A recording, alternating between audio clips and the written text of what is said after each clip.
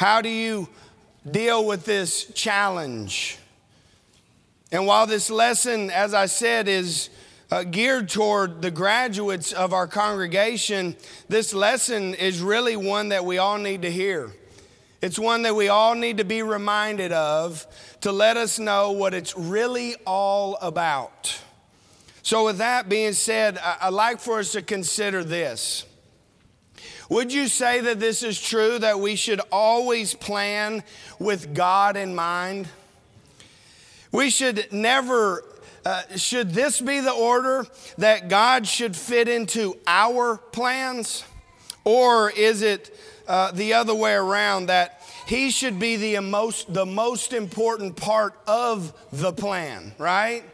God should be the one who is going to decide how the plan goes. Am I right about it? So when we think about that, should we always be asking God for His help? Should we always be looking to God for guidance? I mean, what y'all think? I mean, you tell me. As we stand and sing, right? I mean, oh, I appreciate that. Y'all engaged now, ain't you? You know, we should always be thinking, we should always have our minds fixed on this understanding and thinking, what is God up to in our lives? Because He always is up to something, isn't He? You remember in Jeremiah, a well-known verse, in Jeremiah chapter 29, you remember what the Lord says to Jeremiah? He says, "For I know the thoughts that I think towards you, says the Lord, thoughts of peace and not of evil. It's to give you a future and a hope."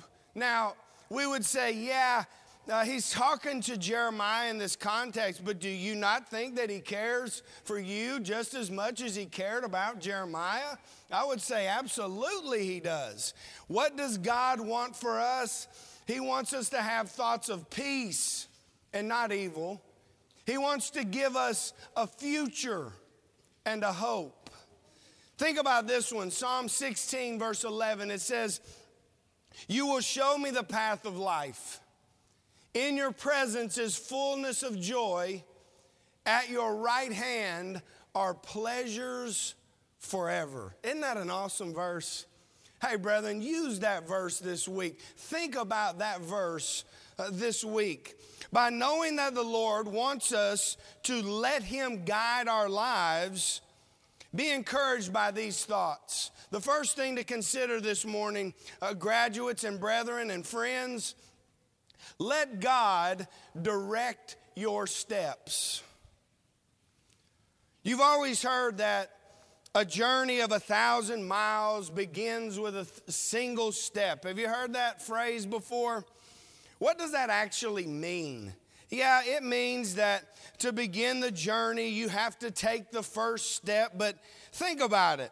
In life, there's a lot of steps you have to take. Am I right, adults? Am I right, parents? Am I right, grandparents? In life, there is a lot of steps that we must take. You know, we follow instructions in everything else in life, don't we? Yet sometimes, if you could be real honest with yourself, would you say that sometimes God gets put on the back burner? You know, when we know to do God's word and we decide not to do it. You know, when we're supposed to be studying and spending time in His word to learn things new that we may have not known before, do we do it? But you know, when, and I know these students would probably appreciate it, and they really do, get down into those books and study for those tests, right? When you go to the next level, when you go to college, when you begin a job, those things become way more important now, don't they? Not that they weren't while they were in high school, but now you see the reason for the training. You see the reason for the things that you've been doing all these years. So just as you would be studying for civil engineering, just as you will be studying for nursing or becoming a teacher, we have to realize that there's always going to be a spiritual test. Are we prepared? Are we ready to encounter those things in life that come at us so quick? God says, I can help you with that. I can guide you with that. Just follow my steps and I'll help you along the way. Think about what Psalm 37:23 says. It says, the steps of a good man are ordered by the Lord, and he delights in his way. Think about that. Order up. God has ordered the way for man to go. God has made the way for man to go. And when you walk in him, he is delighted. Think about Proverbs 16:9.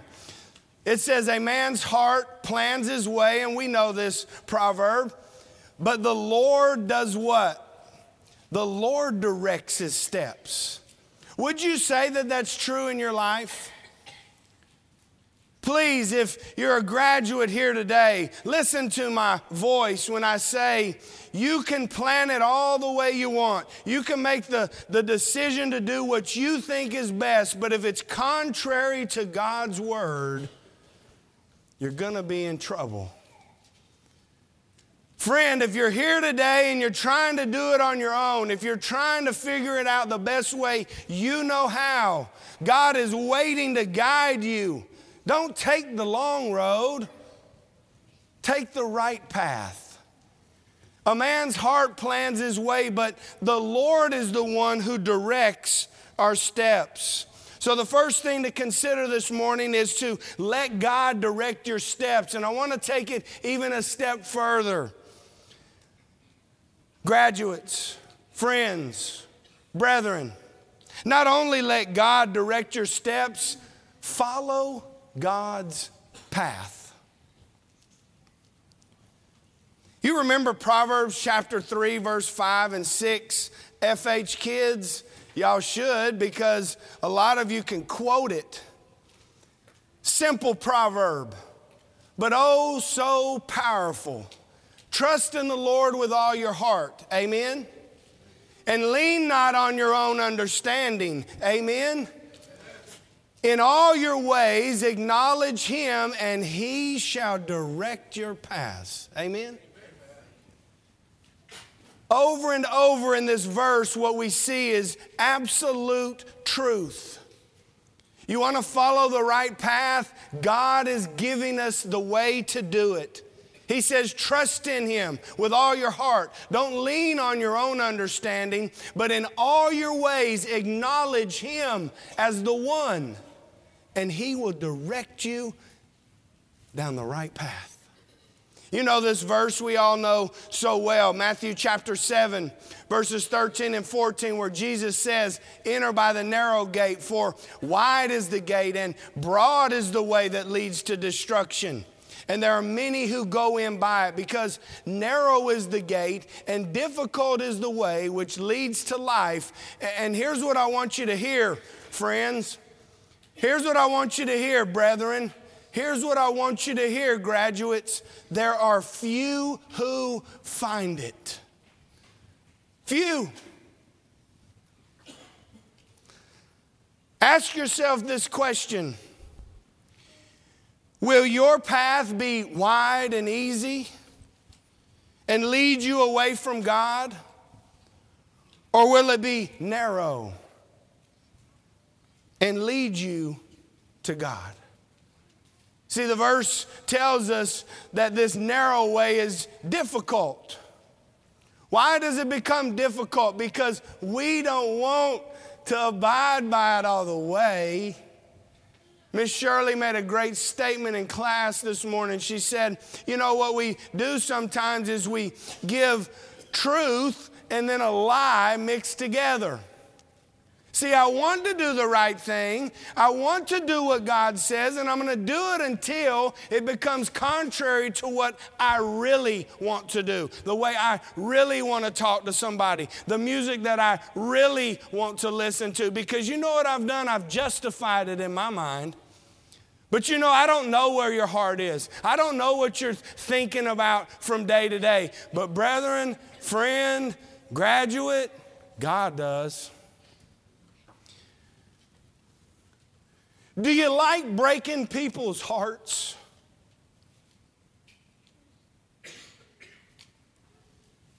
Think about it. Is that one of the things that you pray when you wake up in the morning to say, Lord, I want to break your heart. I want to break your heart this morning by the things that I say. Lord, I want to break your heart by the music that I listen to. Lord, I want to break your heart by my attitude. Lord, I just want to tell you this morning that I want to do everything in my power to break your heart. Now, what kind of ridiculous prayer is that? But brethren, are we doing it? How serious is it to sin to us? Jesus says this narrow way is difficult, but this narrow way takes you to life eternal with Him. Oh, friend, oh, brethren, oh, graduate, let God be the one who guides you down the right path. Ask yourself this question: would I rather be on the wide and easy road, or would I rather be on the narrow and difficult road?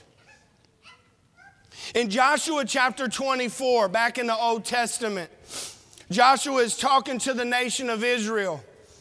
And he asks them this question. He says, if it seems evil to you to serve the Lord, choose for yourselves this day whom you will serve. And I want to ask the question to you today who are in the audience. Choose for yourself this day whom you will serve. Graduates, you're about to be off. Some of you are going to go to college and be away from your parents. Some are going to have graduated, and now are going to go into jobs. How will you act? Who will you serve? I want to ask you this: will you choose to own your faith? What does it mean to own something? It's to have the power over it. It's yours. It belongs to you. So let me ask you this: what is your faith, friend? What is your faith in?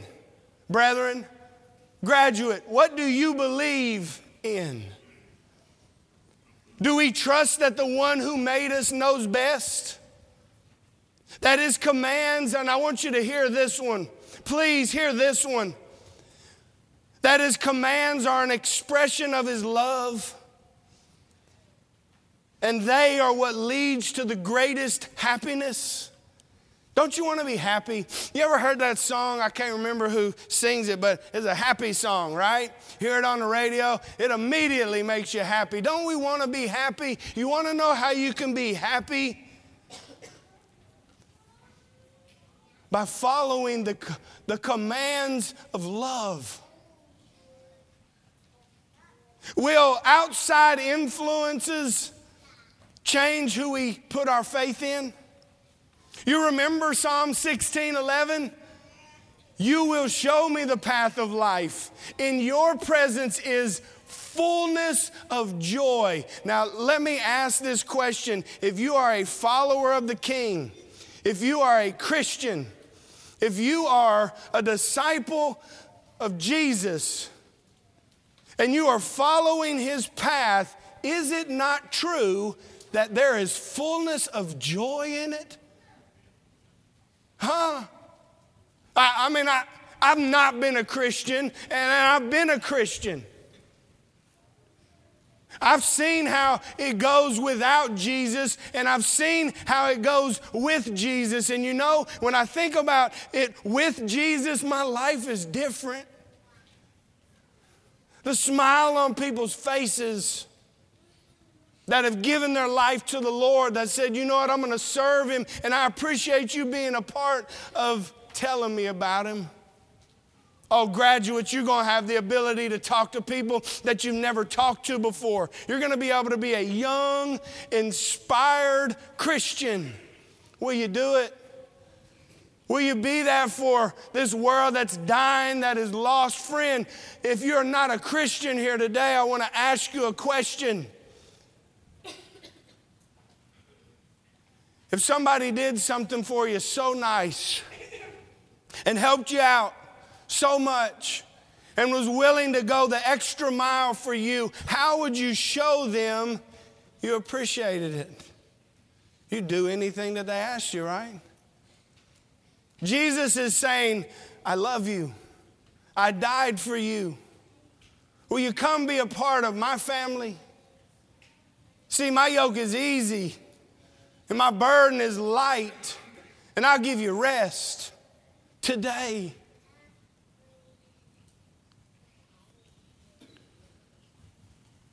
Will we own our faith? What about will we own our relationships? See, Proverbs chapter 13, verse 20, this is a great proverb. He who walks with wise men will be wise, but the companion of fools will be destroyed. Our Christian faith, would you not say, is lived out in the community? Our Christian faith is really lived out in the world. Am I right about it?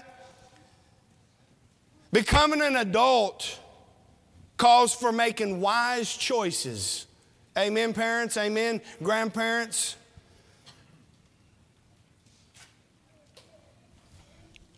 Where will you go to church and why?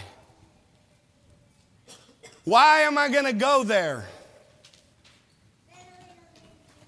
Am I being taught the truth? Who am I going to hang with? Who are my friends going to be?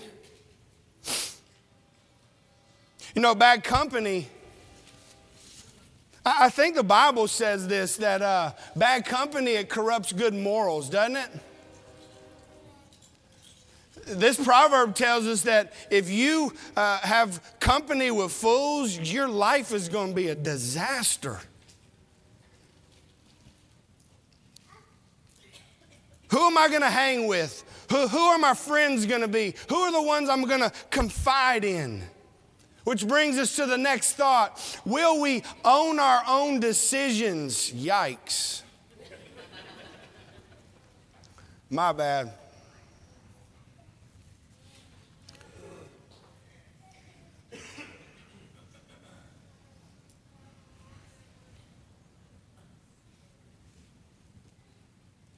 See, I love him guys back there. Will we choose to own our own decisions for the good? See, what choices will we make in life? You know, it'd be nice, and I guess everyone would agree to this. It'd be nice if God would just send you a quick text message whenever that crossroad hit your life, right? I seen that show on TV, Message from God, right? It'd be nice to say, man, I got this problem, Lord, and then boom, all of a sudden I got an iMessage. It'd be blue, right? And he'd tell me exactly how to fix the problem. But is that how it goes? So what happens a lot of times when we face those crossroads? What happens a lot of time when we face those difficult situations and we feel like the Lord isn't there? We become frustrated, don't we? We become angry, don't we? We become discouraged, don't we?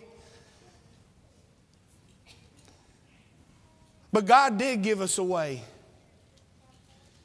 In James chapter 1, verse 5, the Bible says this: if any of you lacks wisdom, let him ask of God, who gives to all liberally and without reproach, and it will be given to him. You know, the beauty of God and his community of brethren, you know how it works? If I'm praying for somebody and you're praying for somebody and we're all praying for the same people, and then here I have this request, and all of a sudden, doesn't it just seem ironic that people come up and say, hey, can I help you with something? Is everything okay? Or that time that you're really down, all of a sudden you get a message or a call and you get, hey man, I was just thinking about you.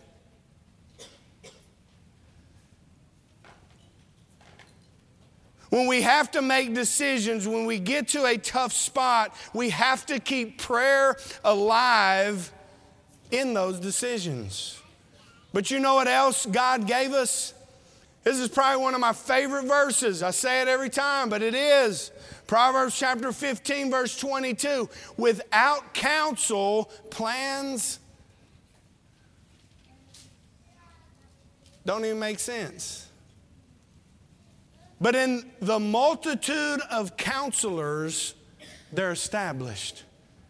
Brethren, I've got so many people right here in this congregation that I go to and ask about situations. What do I need to do? What do you think about this?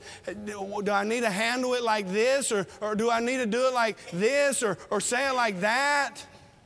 God set us up to be there for each other. But you want to know what hurts that? You want to know what makes that not work? When we backbite.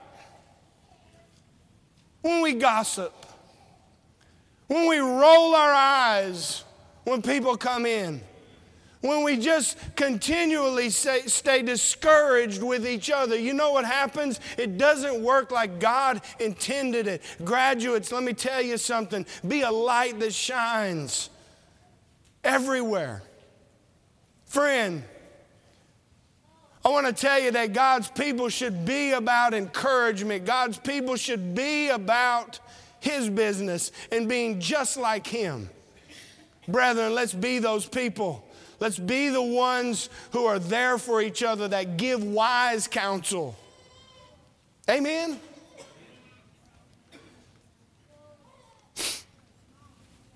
So I'm asking the question today, what will you choose? Who will you choose to serve? Will you choose to own your faith the right way? Will you choose to own your relationships the right way? Will you choose to make the decisions the right way? Remember, with God all things are possible. And when you seek his will, blessings will overflow in your life. If you don't believe it, think about what you got good going on in your life. Because I guarantee you can start thinking about it. And here's one to think about right now. We can worship together without fear of persecution. Right now. Not everybody in this world can say that. Congrats to the graduates. I know the elders, I'm speaking for the elders on this, and I'm speaking on behalf of the congregation to you. And I want to say this: grace and peace be with you in the days ahead. Keep your eyes on Jesus. Keep your eyes on Jesus, and you'll never regret it. As Joshua closes out this conversation with the Israelites back in Joshua chapter 24, they had come to a crossroad. He tells them that they need to choose today who they're going to serve. Other gods or the one true living God. The same question is posed to us today. Graduates, who are you going to choose? Those in the audience, who are you going to choose? Joshua finishes that verse with a verse that we know so well. Joshua chapter 24, verse 15. How does he finish it off? He says, but as for me and my house, what were they going to do? They were going to serve the Lord. So will we dedicate our lives to following God's plan no matter what? If so, look at all the blessings that we will receive. I appreciate Luke reading that verse earlier, and I want you to look at it again in Psalm 23, the psalm we know so well. You remember what it says? Surely goodness and mercy shall follow me all the days of my life, and I'll dwell in the house of the Lord forever. Maybe you're here today and you're struggling in your walk. Maybe God's plan is not number one in your life. If you need prayers, we can pray with you. But maybe you're here today and you're not a Christian. Maybe you're not a child of God. I want to make this plea, as I always do when I stand before you. Please be reconciled to a God who loves you. Sin has separated you from Him, and He wants you to come home. Will you come home today? Will you be a part of His family? You know, the story of the prodigal son, that father looked every day for that son. He's looking for you today. Will you come home? He's giving you a way to be forgiven of your sins, washed clean, be white as snow. You do it by obedience to the gospel, believing who Jesus is. You do it by believing that He came here, that He died, and that He rose again. You do it by repenting of your sins, by turning from your way of living and turn towards Him. You do it by being willing to confess in front of men that you believe that Jesus, you believe who He is. You know, Jesus said, if you confess me before men, I'll confess you before my Father who is in heaven. That's a pretty powerful verse. And then Jesus says this, if you believe in me and you're baptized, you'll be saved. You go in unclean and you come out brand new, a new creation, ready to serve Him.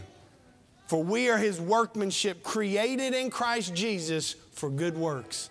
He's ready to make you what He wants you to be.